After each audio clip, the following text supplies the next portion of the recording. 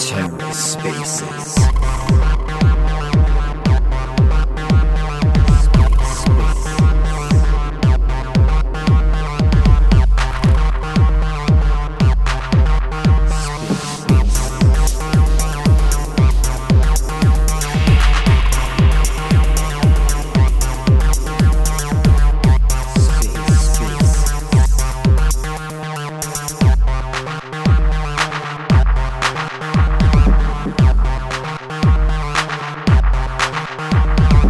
Hello and welcome to The Ether. Today is Wednesday, November 30th, 2022.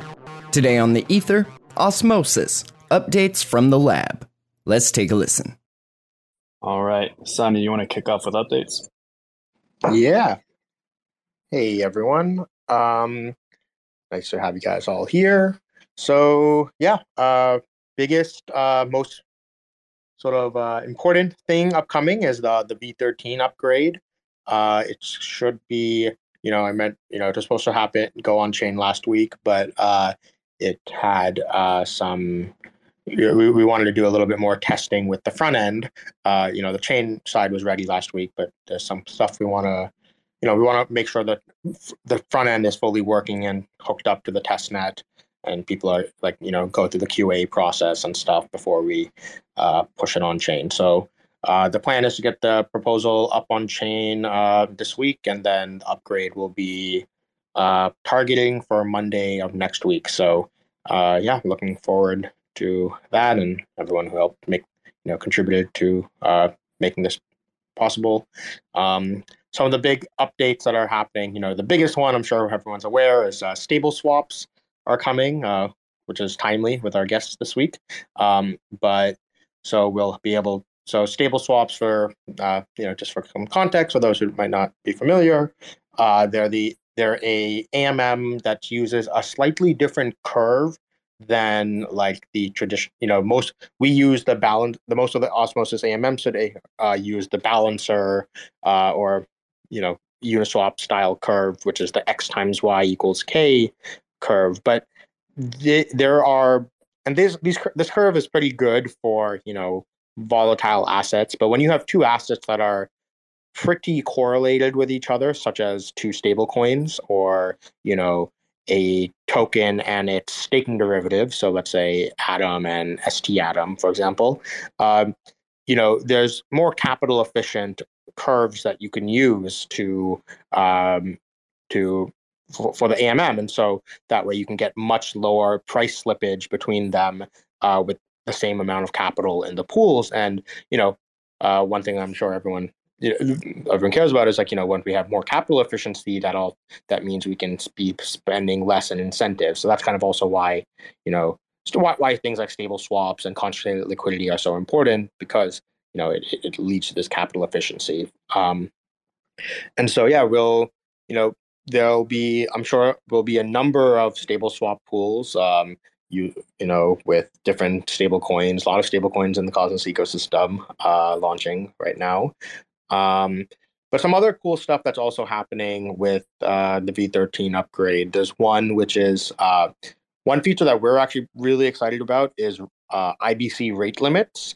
So I think I've talked about this before, about the rate limiting that Axelar has right now, which is you can, on USDC, for example, you can only transfer a maximum of $5 million of USDC in a 6-hour period. And then otherwise it triggers a circuit breaker. And this is really good because, in case there's a bug or a hack or something, it kind of helps cap the amount of losses or assets that can be taken away from the pool. Over the bridge. And so this is really cool that this exists on Axelar. But so we've been taking this idea as well and implementing it as a piece of IBC middleware.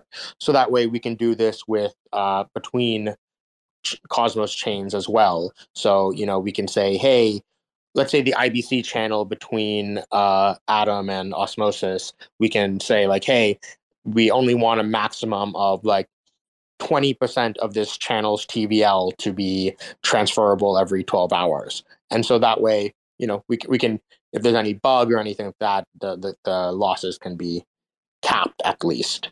So yeah, that's something that we're pretty excited about. There's when we doing the upgrade, it's not going to be activated. It will, the code will be there, but it will require some governance proposals for it to actually, go into effect, because there's a lot of decisions that have to be made by governance when it comes to the parameterization of this rate limiting. So, and I imagine we probably wouldn't even use it for like every single IBC channel with every new chain that launches. It would probably be mostly for the like major channels that have like, the lion's share of TVL. So things like Atom and Juno, Axelar, Edmos, etc. So yeah, those are sort of, I would say, like the two biggest features that are part of the V13 upgrade. There's a bunch of other smaller things, such as like, we upgraded to WASM-D V29. That comes with a cool, nice little feature, which is it allows, so Osmosis is permissioned contracting. It kind of allows for, you have to make a governance proposal every time you want to upload a contract. But, a lot of the dApps consist of many contracts, right? So, we had things like Apollo, who had to like upload 2 contracts, or Band had to upload 2 contracts. But some of the even more complex projects launching, like Mars's lending platform, like consists of, I think, like 8 or 10, somewhere between 8 to 10 contracts. And so having to make a new governance proposal every time, having to make 8 governance proposals to like deploy the Mars contracts would be kind of silly. So what WASM-D supports is the ability to give some addresses the ability to upload contracts without going through governance. So that way, basically, Mars can make a governance proposal saying, "Hey, this is our dev team's address. We'd like to request governance to allow this address to be able to upload contracts." And so that way, we don't have to, we can just use one governance proposal instead of having to go through like 8 to 10. And this also is useful because it gives the dev teams of a lot of these dApps built on top of Osmosis the ability to like, upload code, upload new versions of their contract that can't, in case there's any bug fixes or anything like that that's needed, without having to go through governance every single time. Because it will get a bit, Osmosis is like, more permission contracting. We want to make sure we limit what types of dApps get uploaded to the Osmosis chain, but it would probably be a bit of governance overload to have to verify every single upgrade of every single one of these dApps. So yeah, that's another cool thing that's coming in the V13 upgrade. Yeah, I think those are the main chain side stuff. Some other cool stuff that there's I know a lot of people. There's been some concerns around the new front end Osmosis front end deployment that happened 2 weeks ago. So the concerns have definitely been heard, and we are working very hard to fix them while also making sure the front end's ready for the stable swap deployment next week. So, but yeah, we hopefully a lot of the performance issues have been made better. It's still quite a bit of improvement left to go, but yeah, there were some weird caching issues that were happening, and those have been, I believe, resolved now. So hopefully the front end should be opening up a little bit faster now. And a lot of like the UI, new UX changes, some of them were pretty experimental, like, this modal for token selection and stuff. But, we've heard y'all's feedback, and we're working on improving the UI right now. Oh, Saki, you wanted to say something? No, I was just getting ready. Oh, okay. And then, yeah, so, I mean, other stuff coming down the pipeline. The concentrated liquidity is still coming along. There's a public GitHub tracking issue that you can use to follow along real time, as well as the Skip team has informed us that the they gave us a demo of the proto rev module that they'd been working on. So this is the on-chain arbor, and so that they're pretty confident that they'll have something ready for that hopefully by end of year. So yeah, looking forward to those new functionalities. Speaking of Skip, we also posted this proposal. Me and Dave posted a proposal on Commonwealth. It's more, it's not nowhere ready to go on chain or anything right now, but it's just this proposal for how Osmosis should think about off-chain MEV capture systems, especially given that so a lot of the Osmosis you know, vision is based around this like MEV mitigation of bad MEV and like internalization of good MEV.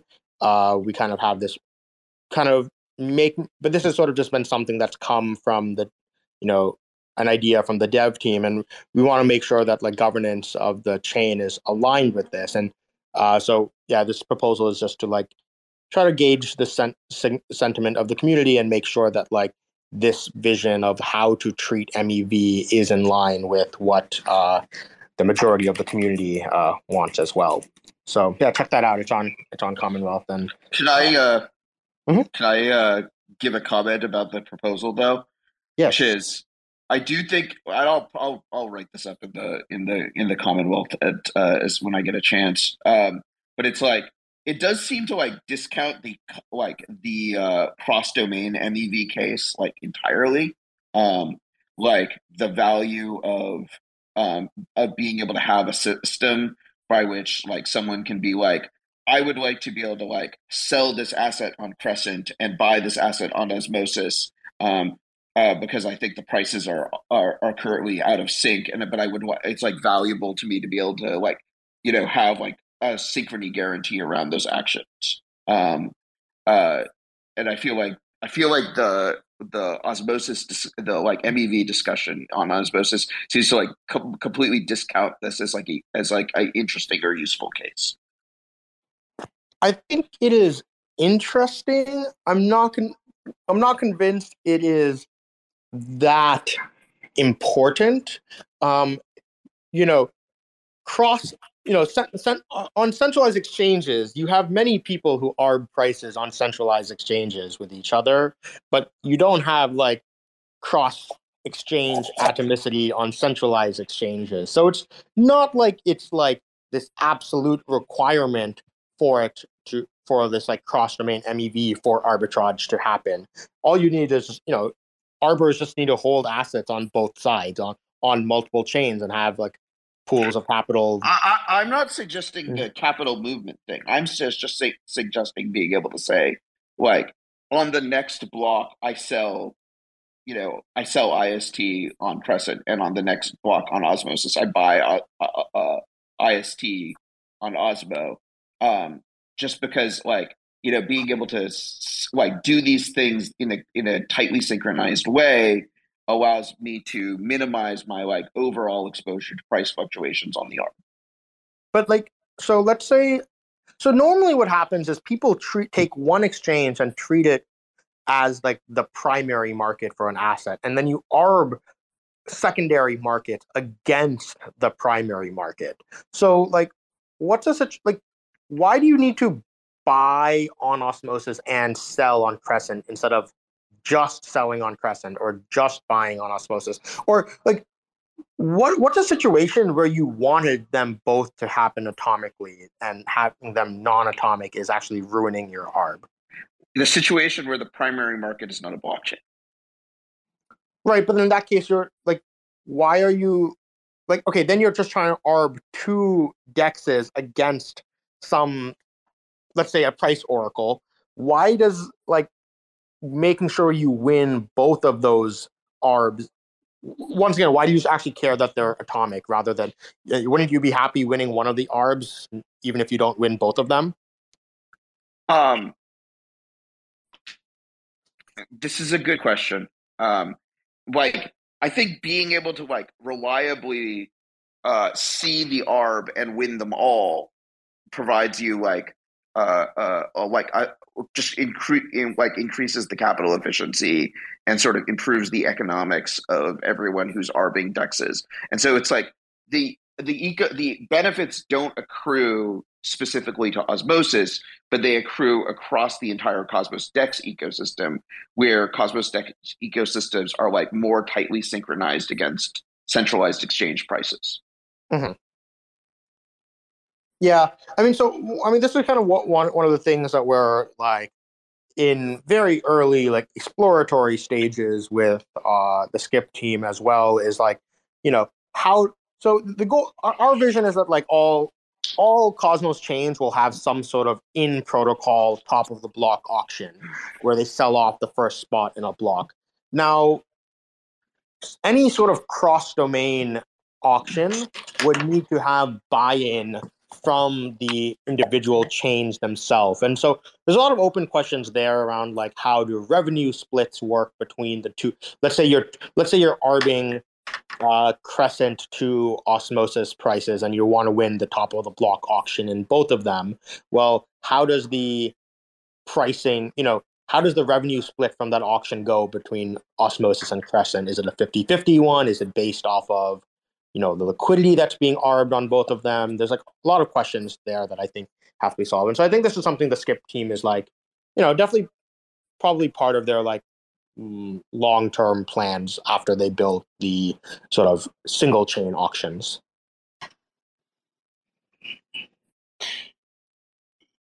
It is interesting, the original sort of idea of independent zones all asynchronously communicating is sort of fundamental to the nature of networks.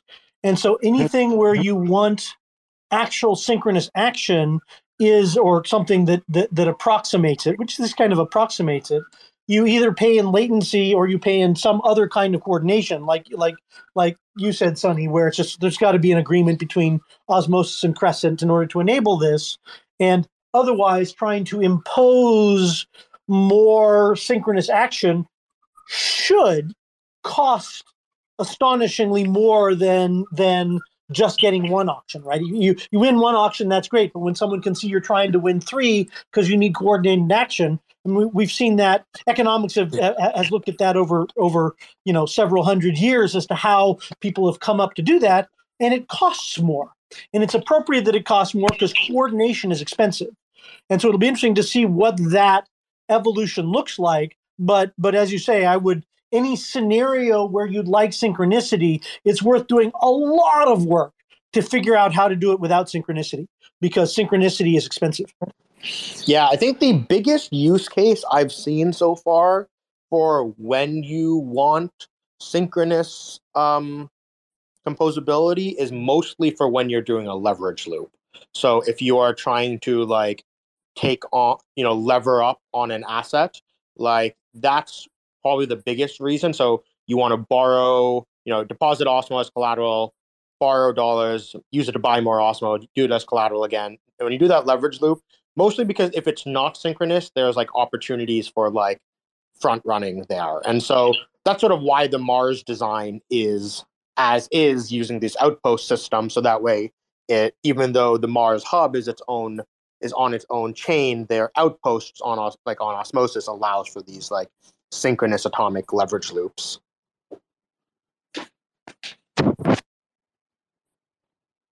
Cool. Can we move on to IST soon?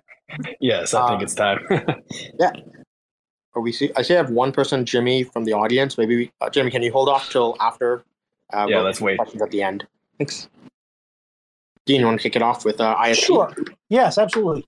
Okay, so IST, as people know, interstable token or interprotocol. This is stable token implemented on Agoric to really focus on being a stable token across the interchain ecosystem, across all the different Cosmos chains. And this is there's a bunch of important wrinkles, some of which we'll get into, some of which Zakia will get into. But what we launched is we focused on tying to stable assets first, so that you get strong parity with a dollar, without the fractionating of liquidity and the multiple different sources of assets and so forth that we were starting to see in the Cosmos ecosystem, where there were, multiple sources of USDC, multiple different sources of USDT. There was going to be DAI coming over. There was going to be local USDC, and pretty soon a consumer trying to come in and do something doesn't know what to spend, and every chain ends up having to support, starting at 5 and rolling up to 20 some odd different things, all of which are trying to be a stable token, and IST rolls that up, and so we start with the parity stability module that launches, where you can bring existing high quality stable tokens, USDC, USDT, in bounded amounts over multiple different bridges, Gravity and Axelar, and then and eventually other bridges going forward. To over to Agoric, mint IST against it, and then bring IST to all the different chains in the Cosmos ecosystem, where it's basically providing this aggregation function across all these underlying dollar-denominated stable tokens. That's the first release, and it gives us strong parity with the dollar out the door. So there's now $860,000 in IST in circulation, much of which, like 95% of it, is on external chains like Osmosis, and there is an econ committee that launched that is not Agoric, that involves economic experts, currency experts, folks that have worked on Cosmos ecosystem previously, all that sort of thing, that is monitoring the risk limits, managing or the minting limits, looking at questions like when to add DAI, and once we roll out vaults and other mechanisms, they'll be looking at collateralization ratios and capitalization ratios and that sort of thing. So they are an independent committee that manages the parameters in cooperation with the builder DAO, the staked build tokens, voting on what new implementations to deploy out to the ecosystem. And so right now, the Econ Committee is working on the appropriate minting limits for DAI, possibly adjusting the USDT limits, and metrics for future vaults for the planning of vault liquidation and rollout. So that's kind of the quick summary. I'm sure there's a lot of things I missed there. For people, I guess, how unfamiliar is the audience with IST? We should lay a little more groundwork. Yeah, I would say the audience is probably like adequately familiar, but not in depth. Okay. And I also don't recall you being this fast of a speaker in person, but I will slow down. Okay. So I think we should hit some generic questions. Like, as far as adoption goes, how would you compare IST with how UST was adopted, or USK is attempting to, and other centralized stables? Well, okay. I mean, go ahead, Zucky. And Dean, I'm happy to jump in here too. So this is Roland. I think from an adoption standpoint, I think what we are seeing is largely what we expected to see on the rollout of IST. The PSM-based minting, when you think about a vault-based minting mechanism, there's a reason for a minter to come in and do that activity independent of any sort of trading or incentives that they might see on any other chain.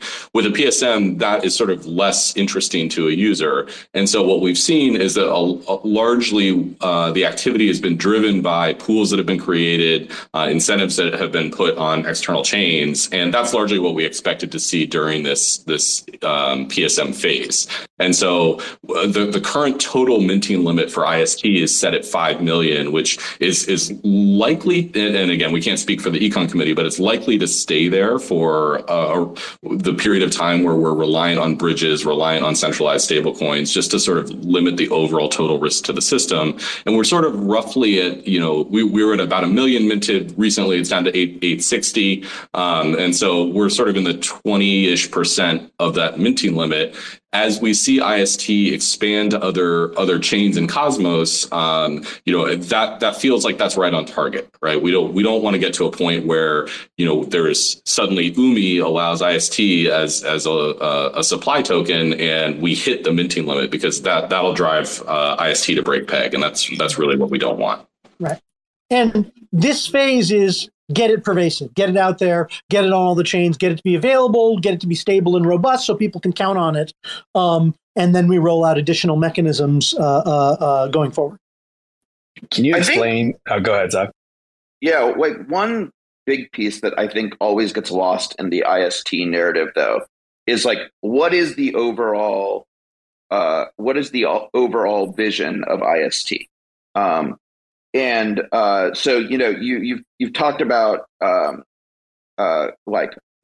coins, and I think they each stablecoin in the Cosmos ecosystem definitely has kind of its own unique vision about like what it is prioritizing.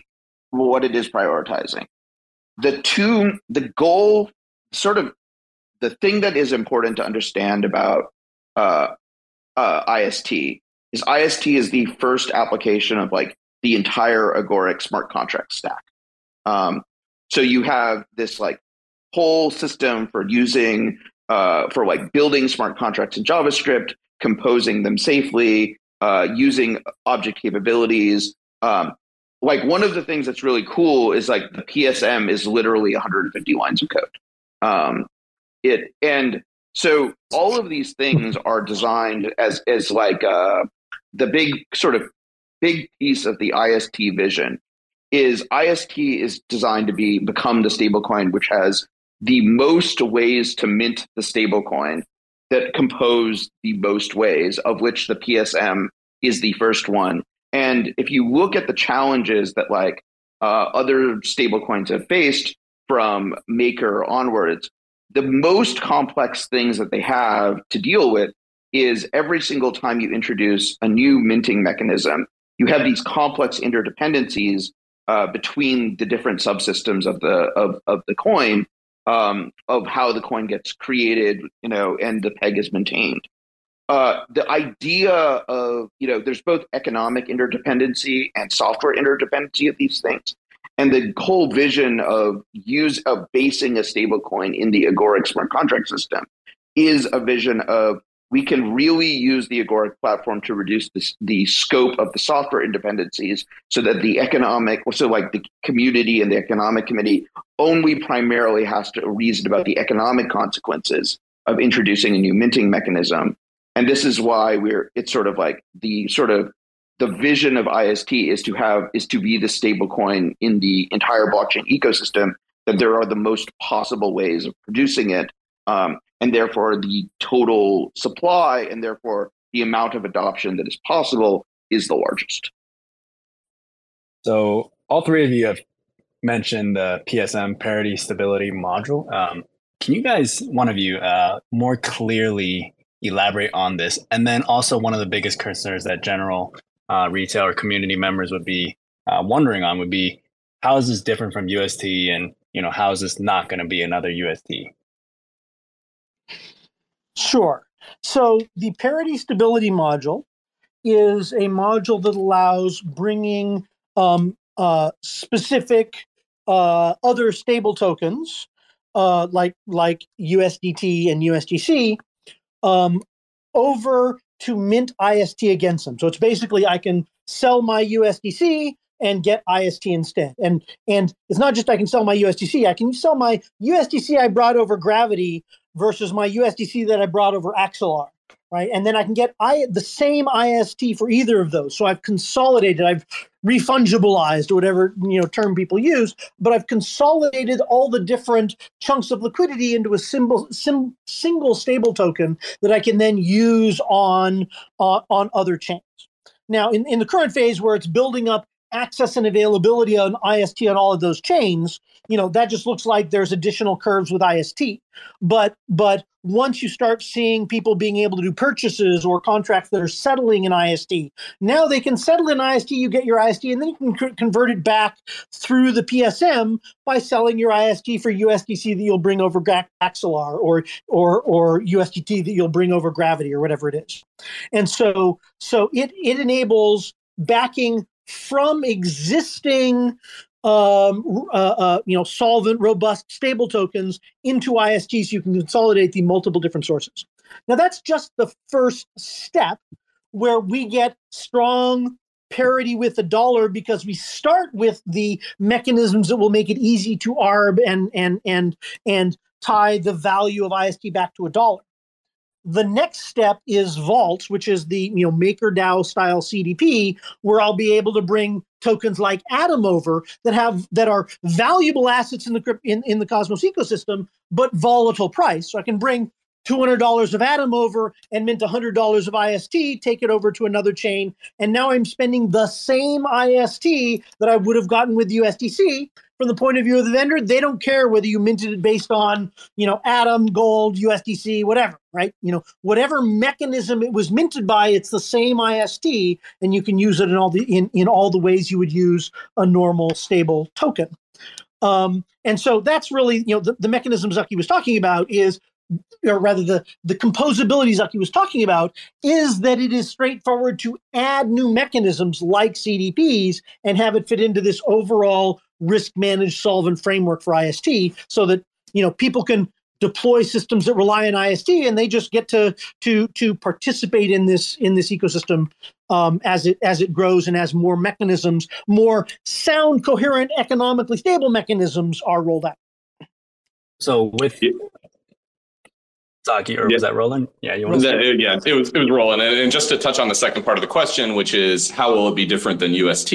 I think really that's sort of that last piece, right? Is the challenge that UST had was it was backed by a speculative asset, and it didn't have a method to automatically shrink supply as its backing declined in value. And that's sort of a very rough, high-level generalization, but that's really the challenge it had, and that made it prone to the death spiral that we saw. And as UST was rising, its ability to grow supply so quickly was also driven by that same mechanism. So, we'll see IST grow at sort of a much more gradual pace, is sort of my expectation. But it also means that because the vaults have a strong liquidation mechanism, they are able to shrink the IST supply as the surrounding crypto market declines. And that's really, when you look at these stable coins or stable tokens that are driven by software, the specific mechanisms that drive their supply are really important. And UST's was fundamentally different if you looked at it sort of at a close level. And, from our standpoint, we see very few parallels, if any, between IST and UST, aside from the fact that we're just one letter apart, which is an unfortunate thing that we didn't realize actually at the time. So I think from our standpoint, if there are challenges with IST, I think they will be of a different fundamental nature than what UST saw.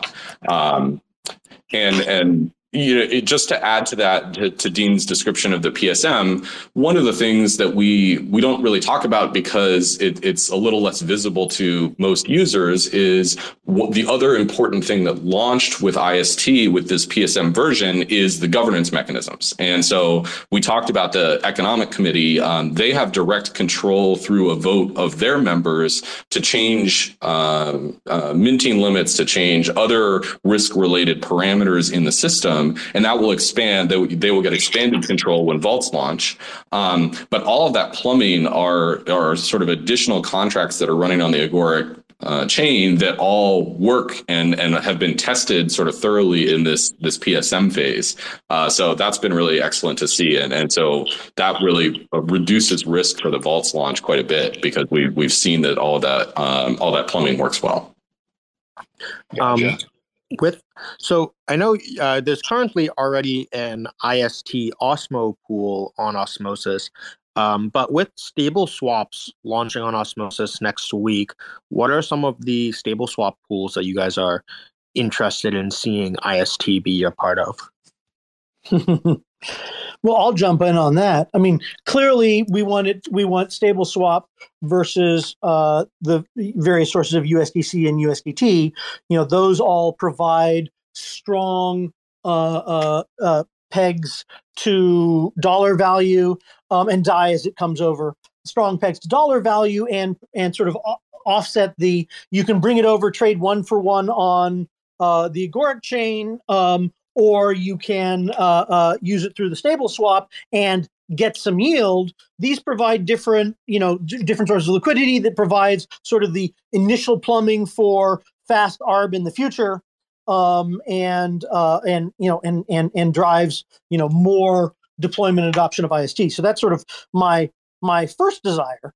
I think separate pools with stable tokens that are not strongly pegged to $1 will also be useful, but I expect those to have much, still fit within the stable swap paradigm, but have much bigger spreads as these systems that don't have a strong ARB back to $1, they don't have a strong pegging mechanism work. Did we just lose Zucky? Is he coming back? Yeah, I think that's, and I think the inter team, which includes largely the econ committee, is pretty interested in thinking through where we want to see stable swaps. The challenge that Dean is alluding to is if you don't have a PSM or something like it, at least based on systems that we've seen out in the wild, it's hard to maintain a tight peg. And so being in a stable swap with a token that potentially is more soft pegged may be challenging. Maybe it really isn't. I think we're interested in sort of seeing a little more research on that. And I think in particular, the Econ Committee and DCF, who would be making those decisions, are interested in that. From our standpoint, we really want IST to be connected with other core chains in the Cosmos ecosystem, connected with other stable coins that are launching in the Cosmos ecosystem. From our standpoint, it's not a competitive thing. I think it's more how do we best coordinate in a way that's good for LPs and is good for the holders of the token. Exactly. And so as we figure that out, we would certainly love to be connected as much as possible. How important is it to have stable swaps with IST if the PSM exists? I think from my standpoint, the PSM is meant to be limited, right? So right now, the PSM comprises 100% of the backing of IST. At some point in the future, we would expect the PSM to be a much smaller percentage, and for vault minted IST to be a much higher percentage, or other minting mechanisms. And so, as that percentage drops, then you're far more reliant on stable swaps and on range liquidity to be able to make sure that you stay stable. But it's a good question. I mean, we already see traders on Osmosis starting to use IST as an asset to route into and out of, and like ARB against as well. So I think part of the advantage of stable swaps is just like locality. You want to make IST very accessible in the primary sources of liquidity, and having accessibility of IST only be on the Agoric chain is really contrary to our goals. But I think while I disappeared for a second, there was a conversation probably about USK, and I think the biggest actual main concern with the pool is the DCF has currently been incentivizing the Osmosis pool and pools on Crescent, and we want to keep we really need to think a lot about capital efficiency of those incentives, as they are currently the main driver of IST expansion. And I would think that, my mental model of how USK would perform in an LP pool is that there would be more risk to the LPs, and that risk would have to be compensated with incentives. And DCF would have to really understand whether or not that would be an efficient use of its treasury to and its goals of expanding IST adoption. So once the actual CDP vaults are live when is there a timeline for when CDP vaults are going to go live? And two, what sort of assets do you imagine being used as collateral for in the CDPs? So the timeline is Q1. More detail will happen as as the engineering team just got back from Thanksgiving vacation and has been steadily crunching on implementation and setting up tests and updated liquidity or updated liquidation mechanisms and that sort of thing. So right now the timeline's Q1. And and it's our highest priority. We're very excited about it. We're also doing, some key things for our validator community, like state sync. But vaults is the number one thing. What was the second part of the question? I apologize. What sorts of collateral are you going to be accepting? So the key, I think. Zucky noted a while back, right? The key to robustness and solvency in vaults is how well you can liquidate. And so Atom is, of course, king in the Cosmos ecosystem for having venues to sell, having liquidity, having a ready market as well. Osmo has been stepping that up, and so I'm excited about what will happen there.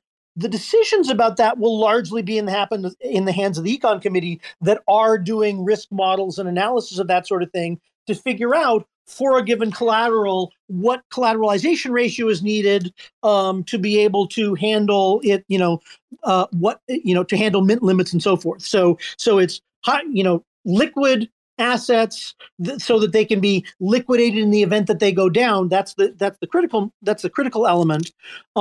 And then the rest will just be determined by appetite, interest, capacity, and then the liquidation parameters. So Osmo's always been number two in my head, but it won't be up to me. It'll be up to the econ committee and the community.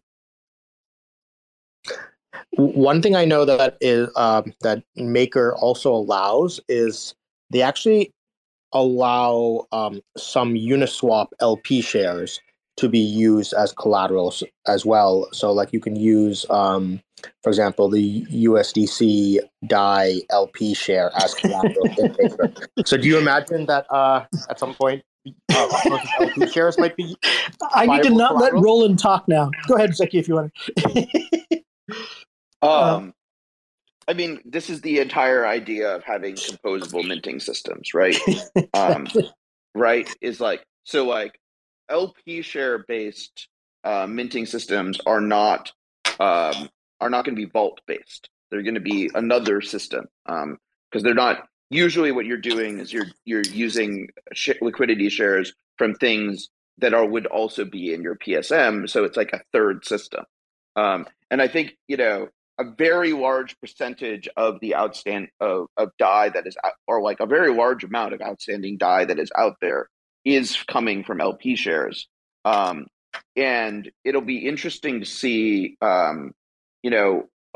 what it is that we can, that would be like another interesting next module in the IST system to start working on after vaults are ready. Yep. I was saying I couldn't let Roland talk because when that first came up, he was so excited about it.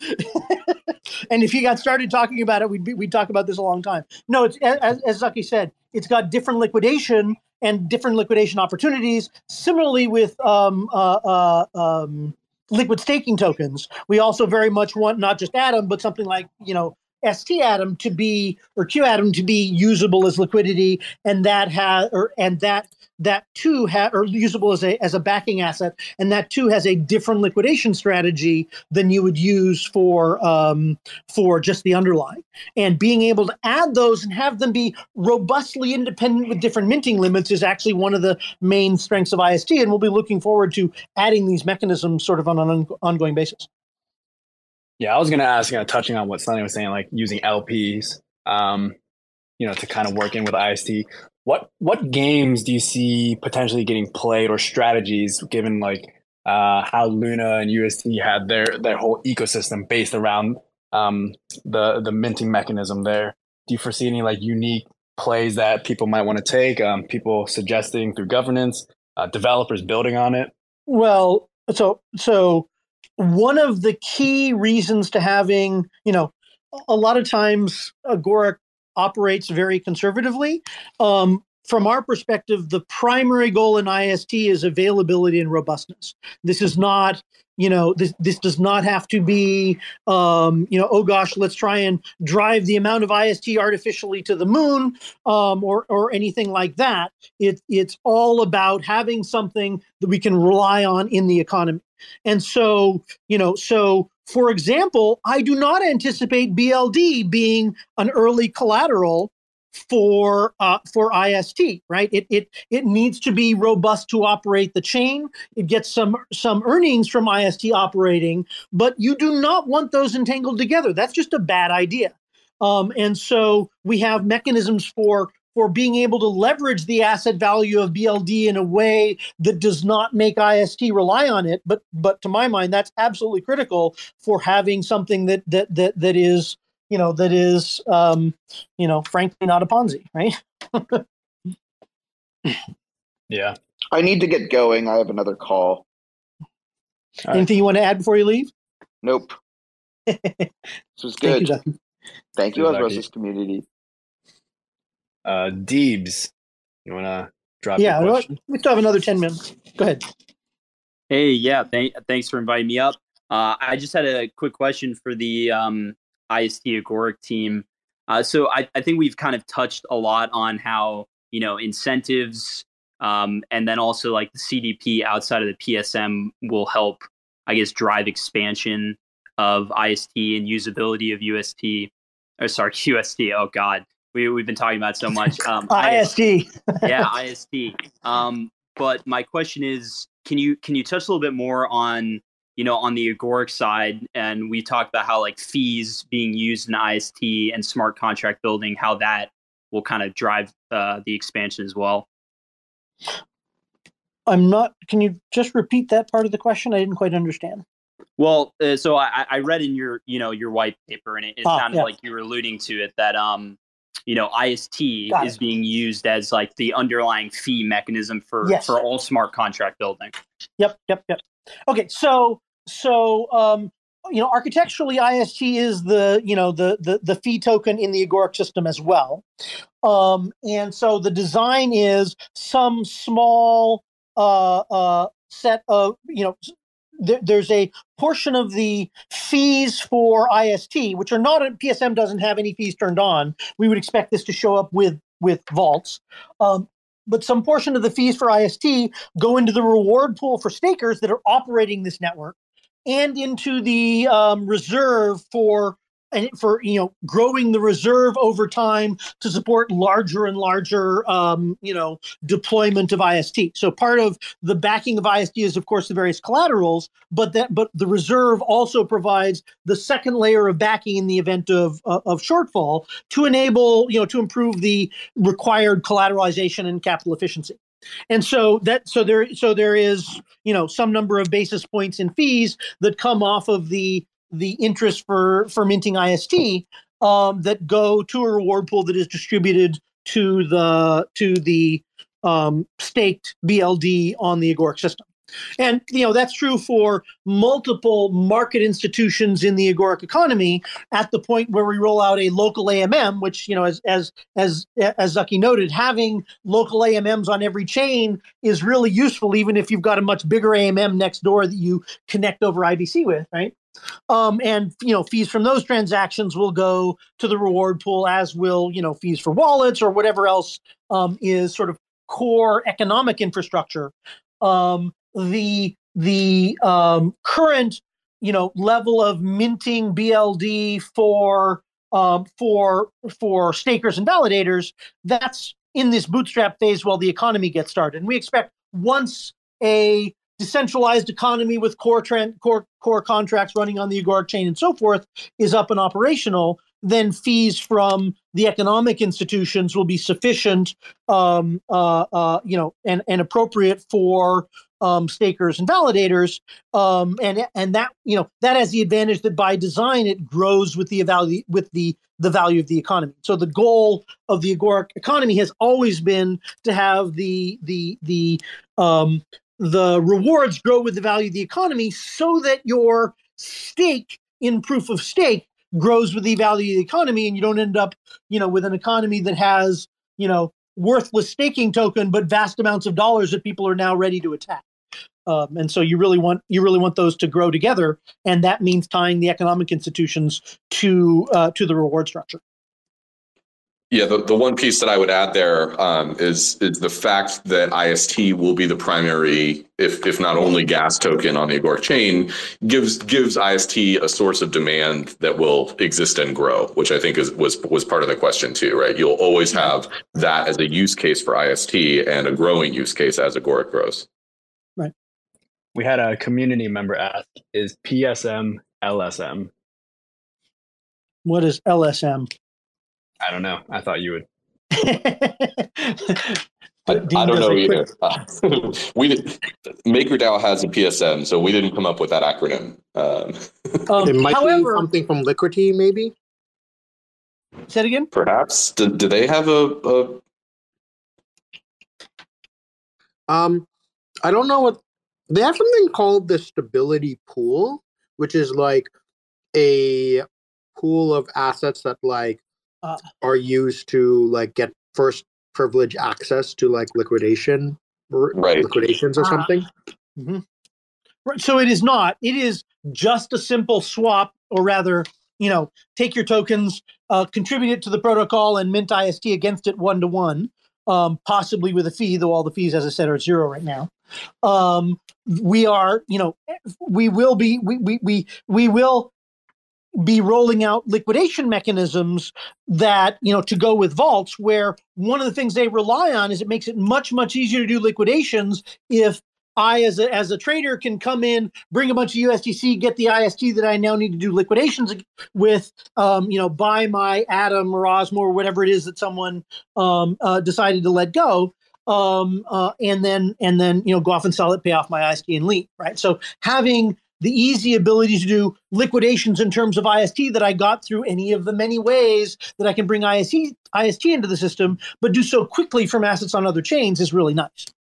But whether it will look like an LSM, the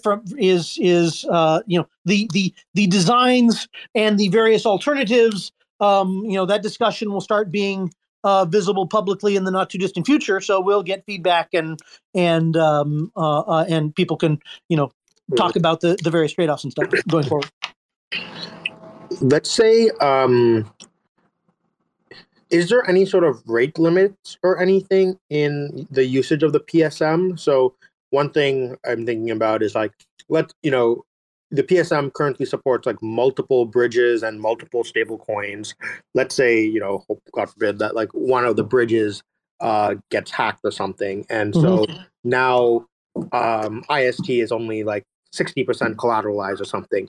Is it going to be a game of the first 60% to redeem, get their full value out, and the others are screwed? Or is there some sort of rate limit that makes it so then, everyone would get 60 cents on the dollar or something?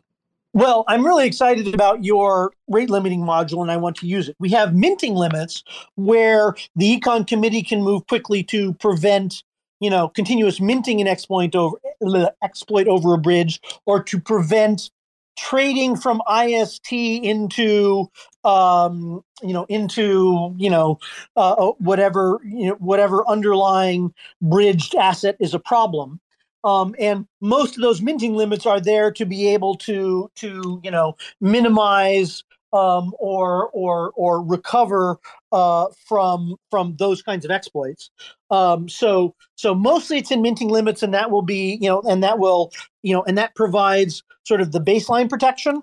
But I am interested in adding rate limits, and those would be another parameter that would go into being adjustable, ideally by the econ committee. If it's at the Cosmos level, then it may be that we would be limited in how it is that we can set those. But that's something that we'll need to look at. So when is the rate limit over IBC available?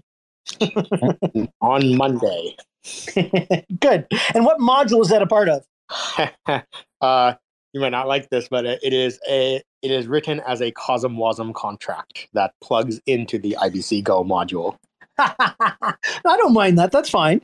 Systems programming. Well, obviously, COSM-WASM is not a language. So what language is it written in? Oh, it's in Rust. Okay, that's lovely. Right. So I'm fine with that. Realize that Agoric actually, Markham was at Google, and I, from outside, were helping with early WASM architecture and infrastructure. So to the extent that WASM has the ability to integrate with an OCAP system, it's because we help drive that.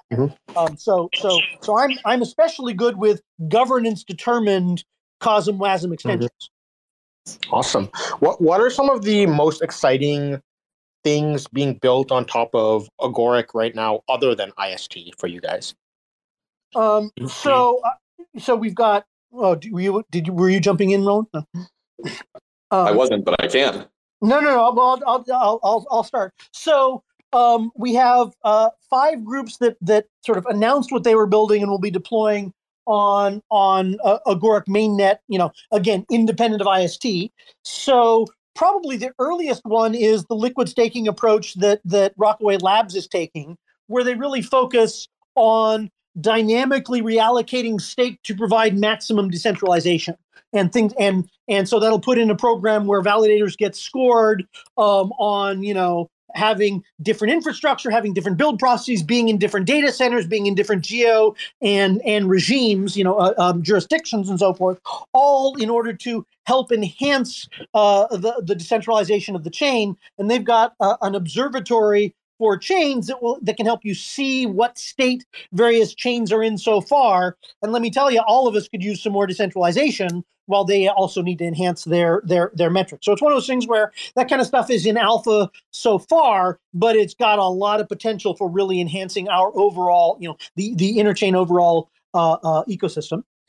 There is Crya has not just NFTs but hierarchical NFTs, where I've got a gaming character and it's an NFT, but it's got equipment that I bought because I wanted to look a particular way or play a particular way in a game or what have you. That gives me the ability to take NFTs, combine them, and now have a larger NFT that is exactly what I wanted and sell it, as opposed to just the outcome of some random lottery.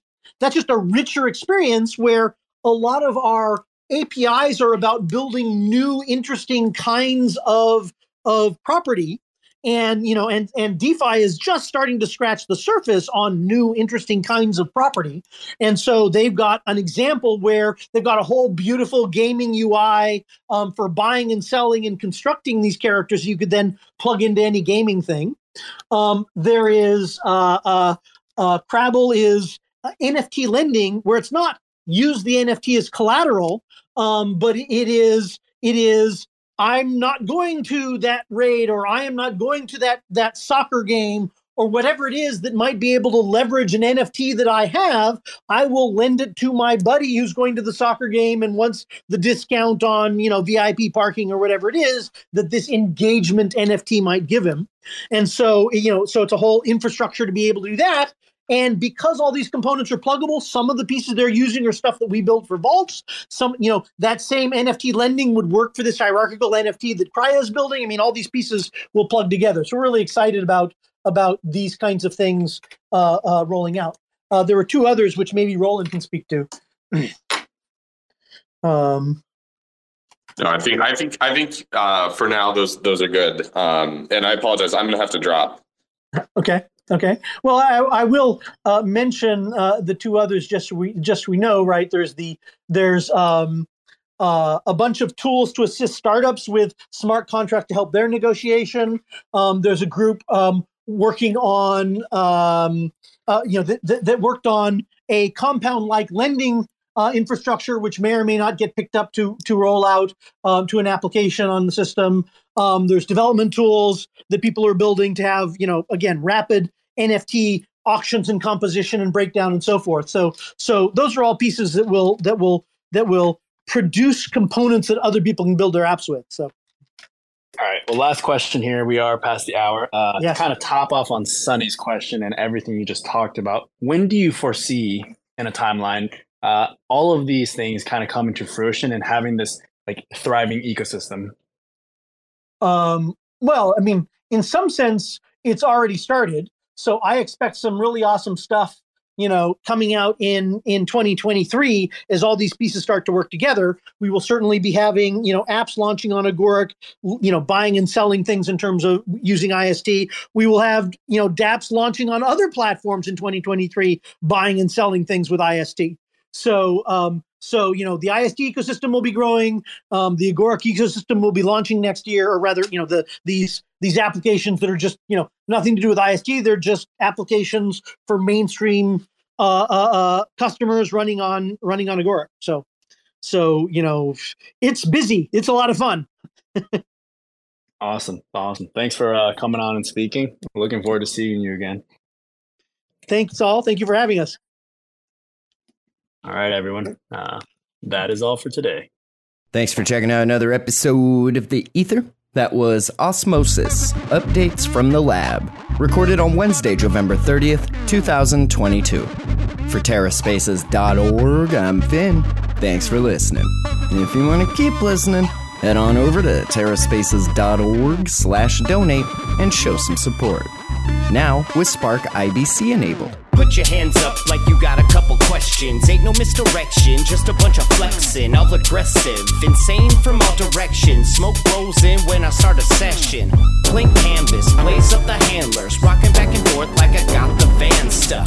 Don't grind the clutch, mind your hush. Put your mask on and don't touch the antlers. Feeling untouchable when I'm on the verse. But in the universe, I'm just writing some words. Enticing these nerds while I'm laying out my memoirs. Like, remember when I had to fight the centaur? I'm a book nerd, let me take you on the journey. Lost in the labyrinth, searching out the lost fern. For certain got the taxes included. Acting like a writer, never felt secluded.